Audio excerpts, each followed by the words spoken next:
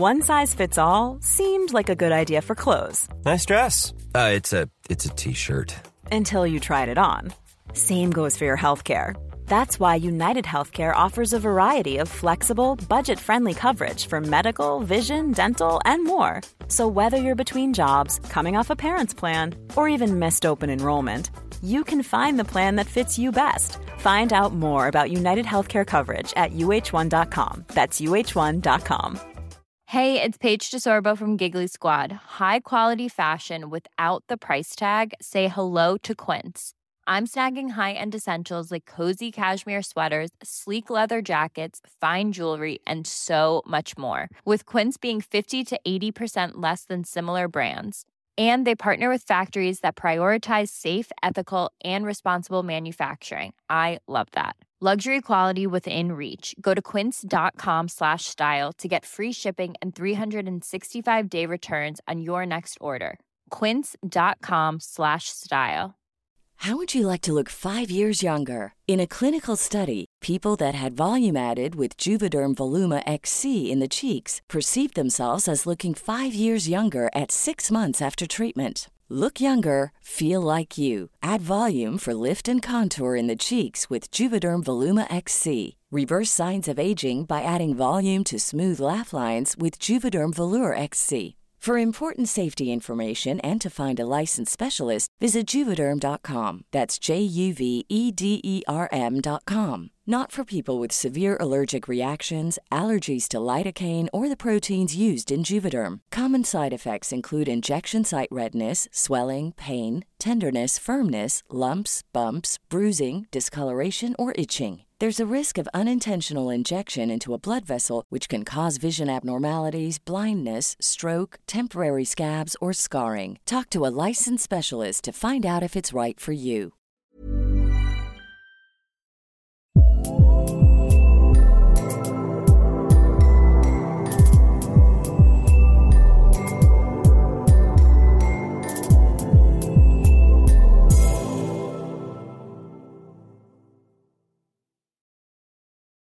Hello and welcome to another instalment of the UK Film Review Podcast's new film releases section. I'm your host Robert, and I'm once again joined by my friend Jack. Hi, how you doing? And we are here today to, as I said at the end of the Black Phone review, swerve away from the new part of this podcast and instead discuss a film that's celebrating its 35th anniversary. That film is the 80s vampire movie, The Lost Boys. But before we get onto that, on a vampire-related note, and on one that will still keep this slightly relevant to 2022, let's bring up a topic that is kind of beating a dead horse, but I do want us to give our thoughts on just briefly.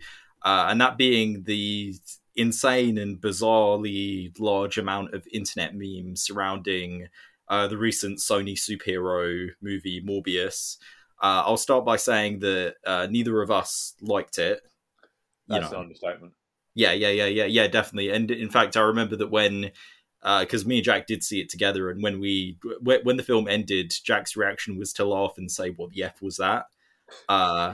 And what's kind of very noteworthy about that is that was before the post-credit scenes of that film turned up, which, to be honest, those two scenes are actually the only thing that has really stuck with me about that film, which is bizarre because I didn't like the film up until that point, but those are the only scenes that really stick in my mind. Everything else was just sort of like, not good, but not particularly memorably bad or anything like that. No, I mean, it was just, I don't think it was written particularly well. I think the interesting parts of the plot were glossed over too quickly, and the stuff that could have been interesting more accurately, and a lot of the characters just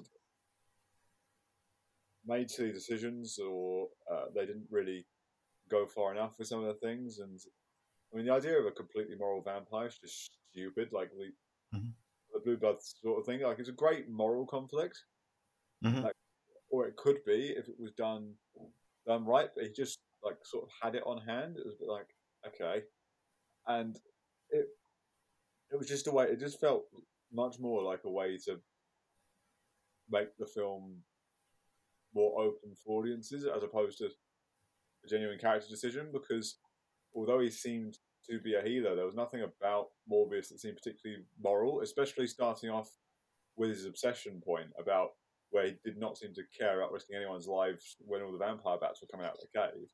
Mm. So it just felt weird and inconsistent a lot of the film. And then as it went on, because the relationships were kind of but not that well established, I didn't care. And because I didn't care, it then didn't happen for me to, get invested. And I think, the CGI work was not great, especially the final fight. I mean, oh my God. Mm-hmm. Yeah. I remember that. I think that's where I definitely checked out, because it just looked really, really terrible. And the film all around just looked really ugly and murky. It was very, very bland. It was kind of poorly edited as well. And it just overall as a movie, like, I didn't enjoy it. I found it very, very boring, very generic, very lackluster. But the thing is I think that, like, and so I understand at first why the sort of following around the film kind of happened, because it was sort of ironic. It was ironic to kind of, like, jokingly put it up as being a great film when the irony is that it wasn't great or special in any way. But, like, it's gone, like, like, if you want to know about, like, the insane amount of, like, bizarre meme stuff that's been going on with the film, just go on Wikipedia and they summarize it pretty well. It got to the point where, like, even when I went to, like, a mystery movie marathon at the Prince Charles Cinema in London, one person audibly, like, but before the next mystery film was going to start, outright said, like, is it going to be Morbius? And even said, like, he said something along the lines of, like, oh, let's Morb now, or something like that, which was really, really bizarre. And that's just, like, a taste of, like, the weird, like, the phrases that people have made up surrounding the whole Morbius name. And funnily enough, Prince Charles Cinema, they even have a showing of it listed for, like, July the 3rd, but nobody's bought tickets for it yet, and I don't think they will.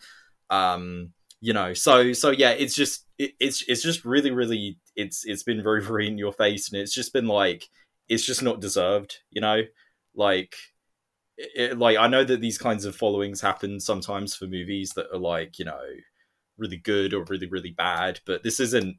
I mean, it's not a good film, but it's not, like, memorably or uniquely bad in any way. But it's just, like, yeah. So I've been bothered by that. I mean, has that been shoved in your face, do you feel, or have you just sort of? I've managed to completely avoid it. So I'd like seen a rough mention of something called Morbin Time, and I was kind of like, I don't care enough to engage with this. Okay, so all right. Managed to completely miss it. And I feel like that's done me some good. Yeah. Yeah, I agree, totally. Yeah, absolutely. That is definitely good.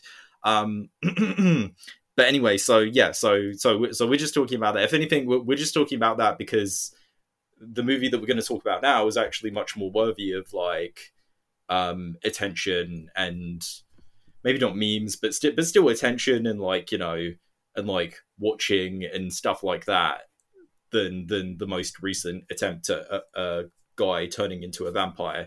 This movie, The Lost Boys, that came out in 1987, it was directed by Joel Schumacher. It was his first, like, big major film, and it's basically, I think it was you could even call it as, like, breakout film. And watching it, you can definitely see why. It's a surprisingly really solid calling card for him as a director.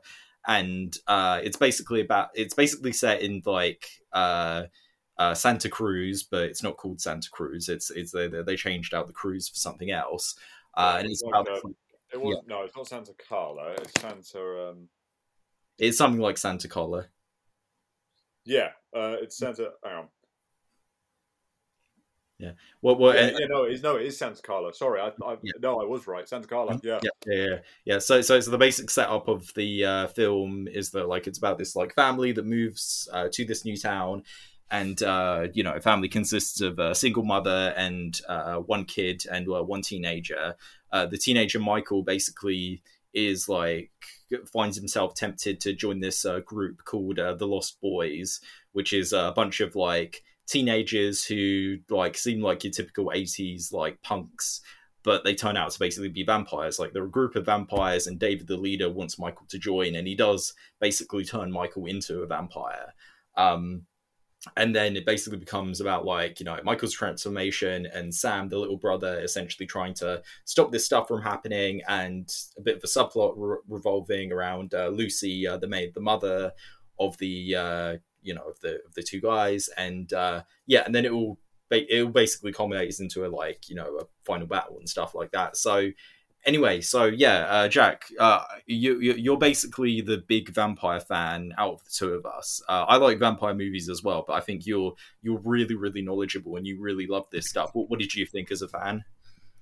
I really, really enjoy The Lost Boys. I think it's quite an interesting thing. It plays with some of the tropes really, really well. I like it because it's something that you can interpret in quite a few ways. Specifically with what the lure of the Lost Boys is to Michael, which is something quite fascinating, because I think on the one hand it's almost, you know, obviously the idea of wayward sons and wayward children and teenagers who then end up, you know, becoming these almost eternal selfish beings acting on impulse and seeming like really, really cool, but being actually quite horrific to be around, especially for long periods of time, which is, again, quite interesting. It's almost like the seduction of the teenager into the kind of, you know, bad apple sort of lifestyle. Yeah. And almost like lose it, like the idea of them being lost forever to it, which is quite interesting. Or you can read it with, you know, again, there is a gay subtext to the film. Almost about anxieties around the pull of that into the idea of into the pull of that into society at the time, and the idea of the Lost Boys as this free group of eternally free teenagers, free to express their, you know, sexual and group identities together, because sex is something in this film that is. It is around. Obviously, it's because of the time it came out and all the rest of it. There's nothing explicitly to do with that. I mean, it's always straight sex from what I remember, but it's associated with the. It is associated with the vampirism, that kind of freedom, that magnetic energy, which was quite interesting. Yeah, absolutely. Well, the sex stuff, like, it's not quite as heavy as like some other ones, but it's still like dedefinitely present. You know, like the entire it's not the reason why, like part of the reason why Michael, the main teenager, like the reason why he joins the group in the first place is basically just because he's like a really, really horny, essentially. Like that's kind of what they're conveying, because he sees Star, the main girl of the group, and he's kind of just instantly attracted to her. He instantly wants her, so that's how he joins. And even, you know, in the whole aspect of, like, you know, the drinking David's blood and other stuff like that, there is this sort of like angle of, you know, seduction, and then, you know, you know, obviously, like, Michael and Star, they do have like sex and stuff like that, and it's done kind of on a whim, and rather than feeling romantic, it feels more like just an impulsive emotional decision just made in the moment, you know. And it kind of and stuff like that does get to the sexuality and the lustful angle, you know. Yeah, exactly. It does, you know, it does get lost in there, but it's, you know, it's one of those things that is, I think one of the reasons it is quite compelling is because it makes the life of the Lost Boys seem both attractive and horrific in the way that it's both hidden and public, which I found quite fascinating, because it's kind of, for vampires, they're actually quite brazen and public. Yeah, absolutely. I mean, you can kind of see it in the opening scene as well, where they're basically just like harassing people, and then they kill like a police officer, you know. And although they do try and keep a bit of an air of secrecy about it, they're also very loud, and, you know, they do like killing, like they do like openly just killing people, you know. They don't do like the vampire thing where maybe they might kidnap someone and drain their blood. They do just like flying and killing them and stuff like that, and they're clearly having fun when they're doing it as well. Yeah, exactly. I also found it I kind of like the twist that they had as well with the head vampire with Max. I quite enjoyed that. That he was almost looking to. Like the plan was to make a really twisted family, which was a really interesting sort of idea, and I liked the fact that they kind of used, and when I was talking about the inversion of vampire tropes beforehand, I like the fact that once he was invited into the house, everything didn't work on him, which was quite fascinating because it meant that the danger could slip right underneath everyone's noses, so that when it came out, it still felt shocking that he was the head vampire because he'd been dismissed so early on. I know, yeah. And if you're familiar with the genre, dismissed so plainly in the context of that genre, it was really nice to see that happen. And that's something that's actually happened. Like, if you watch vampire films, like, from after that, you get a lot more of vampires being able to resist or just straight up have certain things not work on them. Yeah. But in this case, like, yeah, I do agree. I did quite like that reveal as well, because, like, the thing is that as soon as he came in halfway through, and then when he was like, and what I mean is, like, when he literally came into the house, like when he comes in, I did immediately think, oh, I bet you're a vampire. But then, like, the other characters are suspicious of it, and it doesn't really work. Like, they just openly give him garlic and openly, like, turn off the light and then show, like, him in the mirror and stuff like that, and he has a reflection and all that stuff. And, like, it surprisingly does throw you off, because you do think, like, given what you know, they tried all of the stuff and it just didn't work. But then they do actually provide somewhat of a plausible set of, like, explanations as to why it didn't work. Like, the fact that he's invited in means that, his reflection didn't show, or even, like, I think what they even say is that garlic basically just doesn't work on vampires. Like, they do play around with that, like, bit of the lore where they say, like, oh, that doesn't work. Like, holy water does work, but garlic doesn't work at all. I did. I was genuinely surprised when they did that reveal, even though I did suspect him beforehand.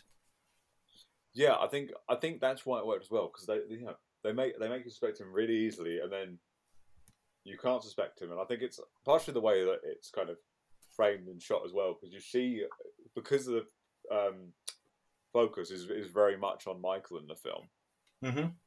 You get to see it through his eyes and his perspective, so you get to see the shifts, and you go along with it, because they do a great job of getting you in his perspective, because quite a lot of the film actually is about his reaction to it. Like him in a reaction shot has got to make up at least 20% of the film. Like absolutely, stuff going up ahead of him, and I think that's really effective because it puts you in his head, like, properly throughout the film as you see the world unfold around you, and it controls what you see. Yeah, and it's similar to, like, what they do sort of a similar thing with, like, Sam as well. In his case, it's a bit different because he's not going through, like, a vampirism or anything like that, but he is becoming aware of this stuff and becoming aware of, like, the vampire stuff, and so it is. So in that sense, it's almost kind of a dual coming of age story, in its own way. Like, the innocence of Sam is being, like, broken, and he's, like, seeing this vampire stuff, and he's being forced to basically act like an adult. Whilst with Michael, it's almost like he's being introduced to, like, the bad side of teenhood, and he's being, like, put into being something that ultimately he doesn't enjoy being and doesn't want to be. Like, it's very much saying, like, no, being a vampire wouldn't actually be that appealing. And it becomes clear as well that, like, David himself isn't, like, a good guy at all. He's evil, and so in that sense, and all that stuff combined, it's like you're seeing these two, like, negative, like negative sort of reactions and changes, but they do result in a positive thing at the end. If you think about it, it's almost very much like a young guy getting initiated into a gang and then realizes that he hates it but can't get out.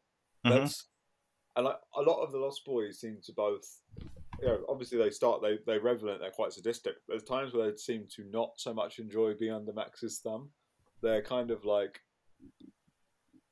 because it is a very controlled structure, and you could tell they're wild people at heart that, you know, became vampires for the freedom that it did, but then they don't have it, which I find really interesting.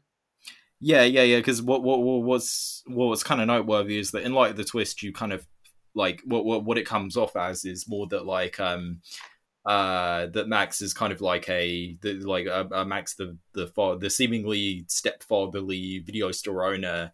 In reality, is kind of a bit of a like he's kind of being like, you know, the man behind the man, essentially, you know, like, yeah, it seems like David has to hide, but the reality is that Max has to hide most of all because he's essentially trying to like get in with the family and stuff like that, and you know, and like so he's the real kind of mastermind.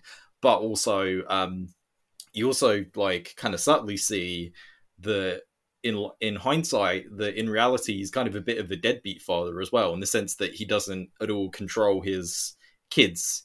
He doesn't like directly control his kids by any means, and that's partially just because they couldn't like reveal the twist early. But also, you kind of get the sense that like he doesn't really care what his kids do, just as long as they don't do their stuff too much out in the open. Well, I would disagree that he doesn't control his kids, because he does. Because he gives them instructions and orders and makes sure that they do certain things. I think beyond the scope of his orders, he's very much like, do what you want, have fun. Yeah. Because they are basically being ordered to bring in Michael and do this initiation and stuff like that. It's Michael Start, and again, I like the idea that he's almost trying to steal a family, which I find fascinating. And I almost wish I knew a little bit more about Max's history, because I think that's going to have I think that's just quite a psychologically interesting drive.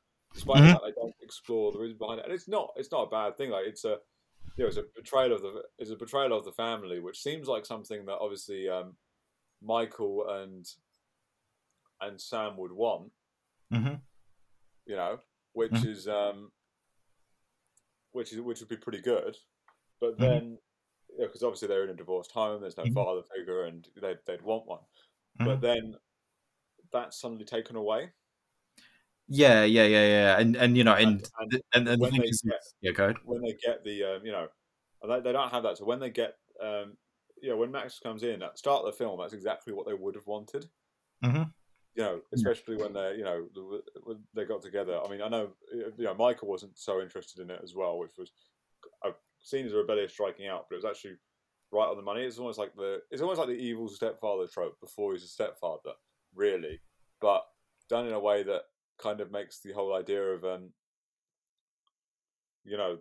broken family not seem such a horrible thing in the space of what could exist, which I found really interesting, because it's again, it does tie into kind of like a little bit of a freedom narrative, but it's like it's very much like the freedom found in accepting your circumstances rather than changing them. It's basically kind of almost like a very dark fantasy like take on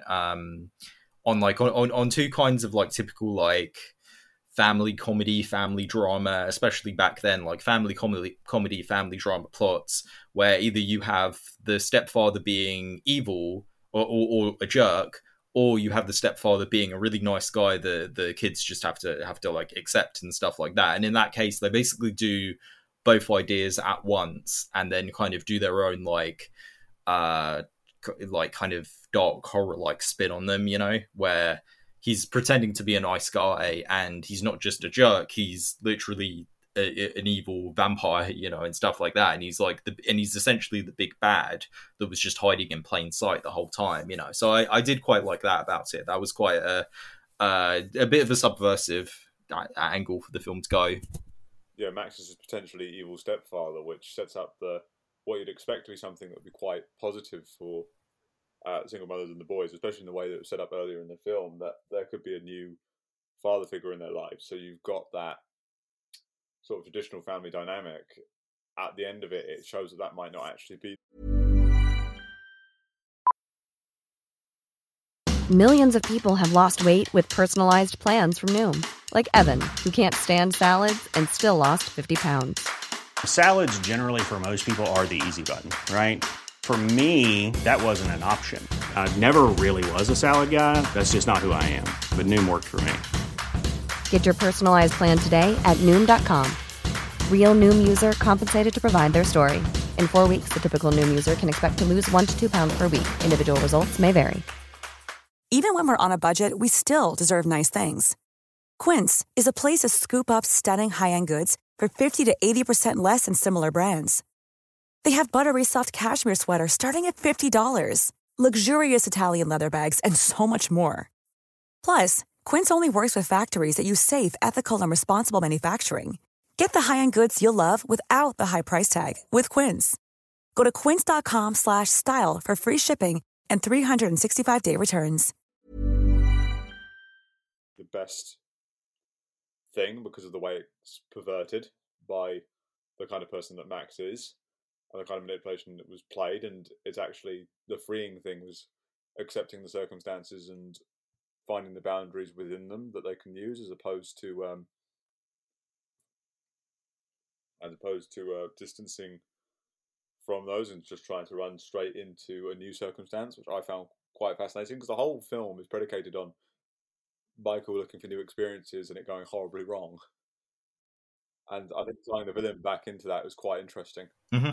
Yeah, definitely. But yeah, I just want to so there's all that stuff about like the story. I want to talk about the direction of this film because it's really, really well directed. I love the aesthetic. I love the production design. I love the direction, the camera work, the music, all of that stuff. It's so stylish, and all of the style fits every single like scene, like all the montages, the lighting.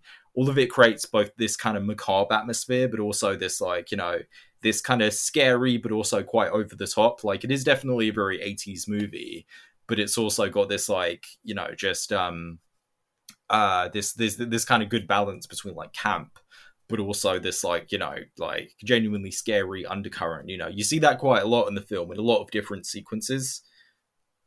Yeah, you do. I think you very much do see that. And one thing that I really liked about the film, especially visually, is just the use of orange in the film. For me, is really quite. There's a lot by the fire, and again, it's using Santa Cruz very, very well, but it gives the whole thing a kind of hellish fever dream sort of impression. Mm-hmm. Yeah. That also has this like kind of veneer of being fun and lighthearted and colorful as well. It's a very colorful film, but it's also quite when you look beneath the surface, it's also quite dark. And I think I think a lot of sequences convey that quite well. Like the opening credits as well, I think are very good in terms of setting up that kind of world where it's like both like montage of the kind of like the sort of fun fairground like bits of the area, and at the same time you clearly see like all the missing posters of people, all the people who have clearly been killed, and you also obviously even from the opening you get a sense of like okay, there's something like dark, there's a darkness to this town, there's like a dark underbelly. I think that's really well conveyed. I think I like how the film, even though you can kind of tell that it's like hiding some effects, I do really like the first person views of when the vampires are flying around, where you never properly see them really fly. You get that one bit where Michael is kind of floating, but the rest of it, in the first person perspective, it kind of adds to the horror because you almost see them descending on it, and all you see are the fearful faces of the victims, or you see these quick flashes of the victims being ripped out or torn out. But you never get the full impression, so your imagination has to do a lot of the work. Because while you still see it, and you see enough to get what's going on, you don't see enough to get the full picture. And I think that adds to the horror of it, because in what you're not shown and seeing, especially when Michael's around watching the boys do it, as opposed to the actual physical fights at the end, you get this sense of horror. Yeah, and the campfire. You get this complete sense of horror because all you've got are the reactions and the quick flashes, and there's enough. Like the blood's really good in this. Actually, that's something that can be hit or miss in a vampire film. The blood in this is really good. It's not like completely watery. It's got a thickness and a viscosity that's really, really nice, and it's not. It kind of sprays out like it's a tear, as opposed to a trickle or a dribble, which is really effective in some of the sequences. adds to that horror. Yeah. And even like the vampire face morphing isn't overdone either. Like when they actually morph to become like the monstrous ones, it's like first of all it's practical. They're not like covering up the face with like some sort of CGI effect, but also it just looks like monstrous, but not like too not like too monstrous. Like still like it looks believable. Basically, as believable as a vampire face like that could look. And I kind of like the detail as well of like Michael going around wearing sunglasses as well, because he's trying to like cover up his eyes too. It almost gives him a hungover rock star look, which is quite funny. But I agree. I really like the vampire transition as well, actually. And I think one thing about it that I really enjoy is the kind of the glow in the eyes, because it's almost like it's reflecting, but it's. And all they do is literally glow the eyes and sharpen out the teeth enough, and it becomes this, ever so slightly uncanny look, and that makes it more horrifying because it's so close to human, but it's not. I love that. Yeah. And what else? Yeah. All that stuff works really well. I do really like the action in the film as well. When it kind of becomes more of an action film, like particularly in the climax, I think the climax is really fun. I think I quite like how it kind of shows. It sort of helps to kind of it grounds all the fighting in some sort of like character work. Like the two brothers who kind of are like the crazy prepared ones. The kill that they get is the one in the bath, and they are helped out by like the dog Nanook, but still like they basically like they're the ones who set up the plan, and their plan ends up working. In the case of Sam, he's kind of like the entire film, he's basically thrown into this situation where this vampire is just attacking him, and he has to just in the moment kill him. He has to just in the moment do it. With Michael, it's kind of like standing up to the guy who's been manipulating him and stuff like that and affecting him, and he has to fight back against it. And you have that great line where David says like, my blood runs through your veins, Michael, and then he says, and then his comeback is, so is mine, which is basically saying like yeah, I know you're a vampire, but I'm a vampire too, and I can defeat you, and then impaling him. And then even at the end, when the grandfather bursts in with the truck or the whatever he's driving, like the van, I think, when he bursts in the van. When he bursts in and kills Max, which kind of then shows it's like, okay, like not only does it show like, oh, he's known about this stuff the entire time, but also it kind of shows that like he's a bit similar to Max in the sense that he's kind of almost like the good version, where he's the person who like basically was hiding a part of himself from this family, only it's kind of different. Like he's hiding the fact that he knew that there were vampires the entire time. So I do really love how the climax kind of, it's sort of like the characters that do this vampire killing, it perfectly correlates with how their character has actually been up until this point. And also the grandfather like doing the big over the top killing kind of shows how, it's beforehand he's been kind of the comic relief as well. And again, it still is a moment of levity and comic relief at the end, because it's just like he could have like stepped in at any point and probably noticed some of the stuff that was happening. He just was like, "Nah, I'm comfortable, thanks. Until this actually becomes a problem, I don't want to deal with this." Yeah, absolutely, definitely, yeah. But that stuff I really enjoyed. I really liked how what else? I do like how the film kind of presents this like, again, it does sort of have this kind of like bizarro like family drama where it kind of it's got a lot of the tropes where like the kids have to lie to their mother. The kids aren't believed by their mother as well. All that stuff. Even again, Michael being kind of the rebellious like teenager, but in this case, it's presented negatively. But the reason why it's negative is like it's more of a like over the top, like again, vampire related thing. So all that stuff is good. I love. But again, going back to the direction, I think it's like one of Joel Schumacher's best directed films, I would say, because it's one where the style just so works. Yeah, I agree. I mean, it's got its tone and it sticks to it. It's funny. It's funny and horrific at the same time. The character choices will feel pretty logical. The perspective chosen is really, really good in the film. I think those really help it and let you explore it. It's both got very clear narrative, but you also feel like you're exploring this hidden secret underbelly, and everything feels like this little bit seedy, this little bit dirty, this little bit unknown and new and fresh, even if it's tired old tropes, even if it's things that we should know. And I think that's a testament to the way that A, he knows the genre very well, B, he knows how to get his actors doing what he needs them to with the right script in place, and C, that when he's got a style that's in something that he can work with and themes that he likes, he shines as a director. Yeah, absolutely. Because this is definitely like it's kind of funny. It's funny that you would eventually go on to direct like a couple of Batman movies as well, because they actually bring up comic books in this film. I think they even straight up bring up Batman as well, and obviously you have the whole like the vampire angle as well. Even though the vampires don't turn into bats, still they do still fly and stuff like that. So yeah, but it shows that like he surprisingly enough, it does show that he actually sort of understands the medium quite well.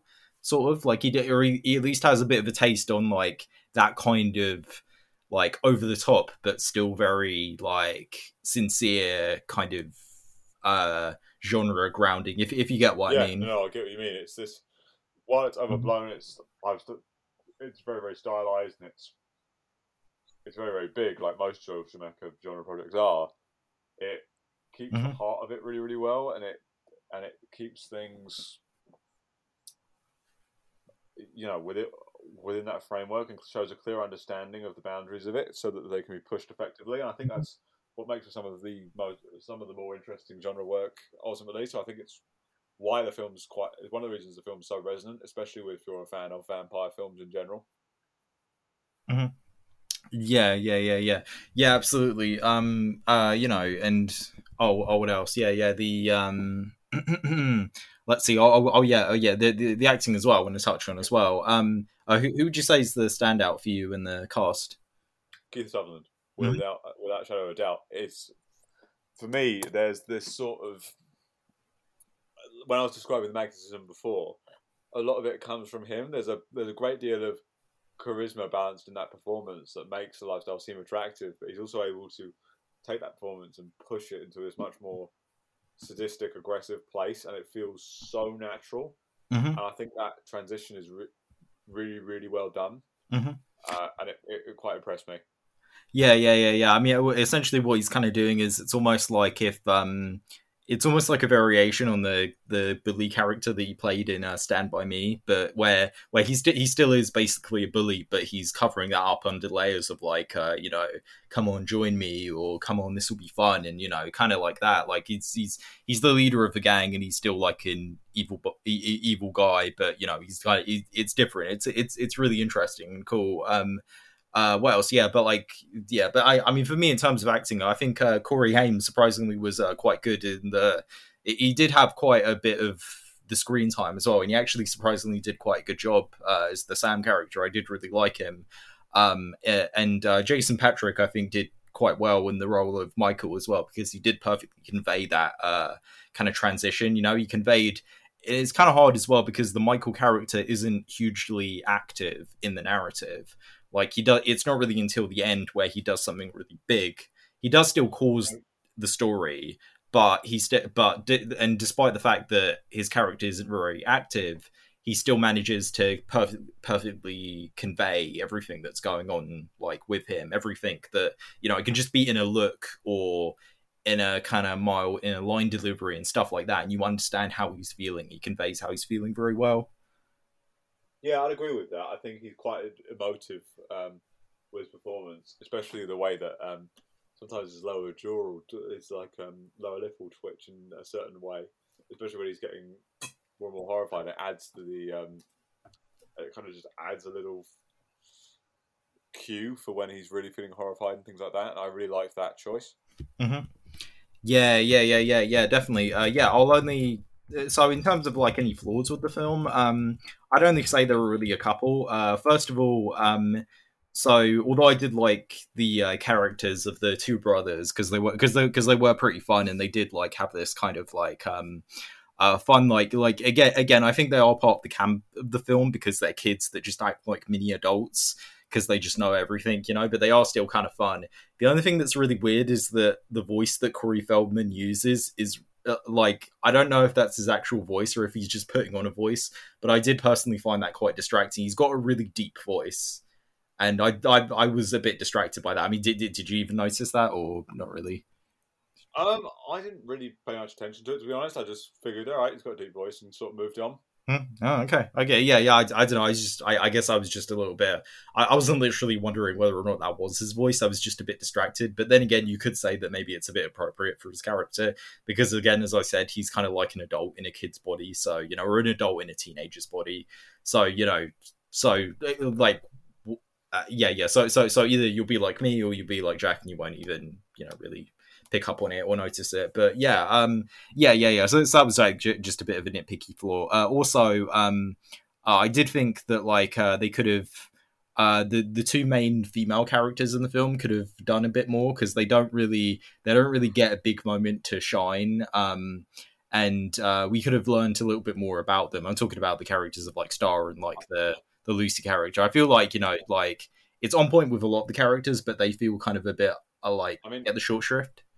Yeah, I mean, I sort of, you know, Lucy definitely gets a lot of the short shrift in this film, and she was categorized a lot of the reviews as a bit silly or dopey or something like that, and and with the Lucy character, I almost get why she's not more expanded because she is more of a plot device representing the safe home as opposed to a proper character. She's almost set up, but you still should treat her like a character. So I think while I understand the temptation because of her role in the story and what she's there to represent, it's still a little bit what's the word I'm looking for? It feels like they could have given her character more to do. Yeah, there's a lot more that could have been done with it. But Star, I think, that was a big letdown. She wasn't explored more because she's almost Michael's counterpoint. Yeah, I saw that somewhat in the fact that there's like she also kind of has a bit of a little brother that she cares about and stuff like that, and even also that she is also in a similar position where she's been like brought in and stuff like that. It is kind of true that she definitely it's not that like there's nothing to that character. It's just that like she's not really like she's not really in the same depth as like Sam and Michael are, and I think she's someone that would actually be a good thing to put some focus on, especially because she is an ally throughout the film, and she's in the same position as Michael, but she's kind of got the same goal, but processes it differently. And that's the interesting thing to explore. Mm-hmm. Yeah. So again, like set up good, and it's not even necessarily the scenes with the character are bad at all. It's more just that they could have spent more time, maybe giving a bit more development, maybe even developing the relationship between her and Michael as well, like making that a bit more believable because it sort of just happens, you know, they don't really know that much about each other. You know, I feel like that's maybe a case where like if they had shown maybe a scene at the end of them like properly getting together, it would have been a bit more understandable because then there would have been a sort of a transition between, you know, just being simple lust and then it being an actual like romance or something like that. But there's not really that, so they're just sort of, it feels more like they're just kind of paired up, you know, like just they are just paired up. But you know, so yeah, so that is kind of a flaw. But again, you know, it doesn't at all really bring down the film. It's just sort of something that could have been improved upon. You know, and I do quite and with her character, I do like how again she does play into the whole like the kind of the lust angle for like Michael as well, because you know, because the cast is like made up of very like attractive 80s actors, you know, like Sutherland and like Jason Patric and like Jamie Gertz who plays her. You know, it's very it's on point in that regard in terms of like the casting. Absolutely. You know, I think vampire films are one of the few genres where you can get away with like making like casting like supermodel actors, you know. Yeah, Absolutely, because the entire point, because it's something that this film understands, and that like certain vampire films do understand, is that there is a seduction and appeal to vampire sex as a part of vampire lore. Yeah, it is, and I mean it's one part that I have a very controversial relationship with, because I don't necessarily like it. I don't think it's necessary, but it is undeniably a part of it. So hiring supermodel actresses or things like that for a vampire film is intelligent, because it gets. A big part of the whole point of the vampire is it's just a seductive thing. Like even if you're not necessarily talking about the sexual seduction, if you've got if you're writing a vampire story, it's about seduction, whether that's the seduction of power, seduction of the innocent, seduction of sexual seduction of beauty, seduction of dream, all of that kind of thing. Yeah, that's what the vampire is for. So to completely, so to have a beautiful figure play a vampire is almost a no-brainer. Yeah, definitely. Yeah, absolutely. So I do agree that it's not like inherently necessary, but it is something that can be done and can help and can even enhance, like the sort of the kind of the portrayal of a person becoming a vampire, or vampirism, or a vampire even like biting people and turning people or killing people and stuff like that. I think it can definitely work. Overall that's kind of it. I'd say that we both like pretty highly recommend it. I think it still holds up. It's definitely, although it is of its time, I think there's nothing in it that I'd call like a really, really dated. The only thing I'd maybe say is that like David's haircut is a bit silly, but that was just popular in the 80s, so it's not anything to complain about. I think it holds up very well. Still a really fun movie. Still got some like deeper themes if you're willing to dig for them, and still just overall a really good time. Yeah, I'd agree with that. I think it's if you like vampire films, you'll really, really enjoy it. If you like the sort of teen genre, it's quite enjoyable. And it works effectively as a horror film. I think it's just one of those films that if you want to see a film that balances tone well, you want to see something that's effective and is very stylistic, it's exactly the kind of film you should be watching. Yeah, definitely. Great. Okay, so that is it from me. I will wait till the next episode comes out to let my audience know what it's going to be, and that's a goodbye from me. And a goodbye from me. Thank you very much for listening.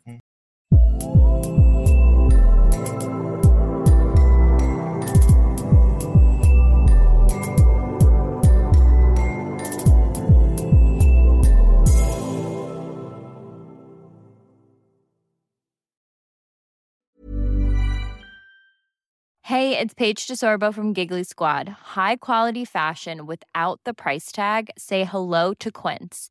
I'm snagging high-end essentials like cozy cashmere sweaters, sleek leather jackets, fine jewelry, and so much more. With Quince being 50 to 80% less than similar brands.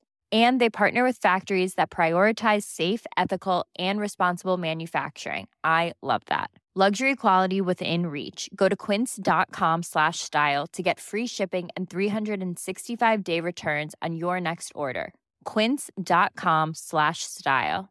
Want to get a chiseled look in the jawline? Sculpt and shape your jawline with added volume from Juvederm Volux XC. Juvederm Volux XC is an injectable gel specifically designed to be robust enough to improve moderate to severe loss of jawline definition. And it is the first and only hyaluronic acid filler approved for the jawline. Add volume to your jawline for a chiseled look with Juvederm Volux XC. For important safety information and to find a licensed specialist, visit Juvederm.com. That's Juvederm.com. Not for people with severe allergic reactions, allergies to lidocaine, or the proteins used in Juvederm. Common side effects include injection site redness, swelling, pain, tenderness, firmness, lumps, bumps, bruising, discoloration, or itching. There's a risk of unintentional injection into a blood vessel, which can cause vision abnormalities, blindness, stroke, temporary scabs, or scarring. Talk to a licensed specialist to find out if it's right for you. Visit Juvederm.com. That's Juvederm.com.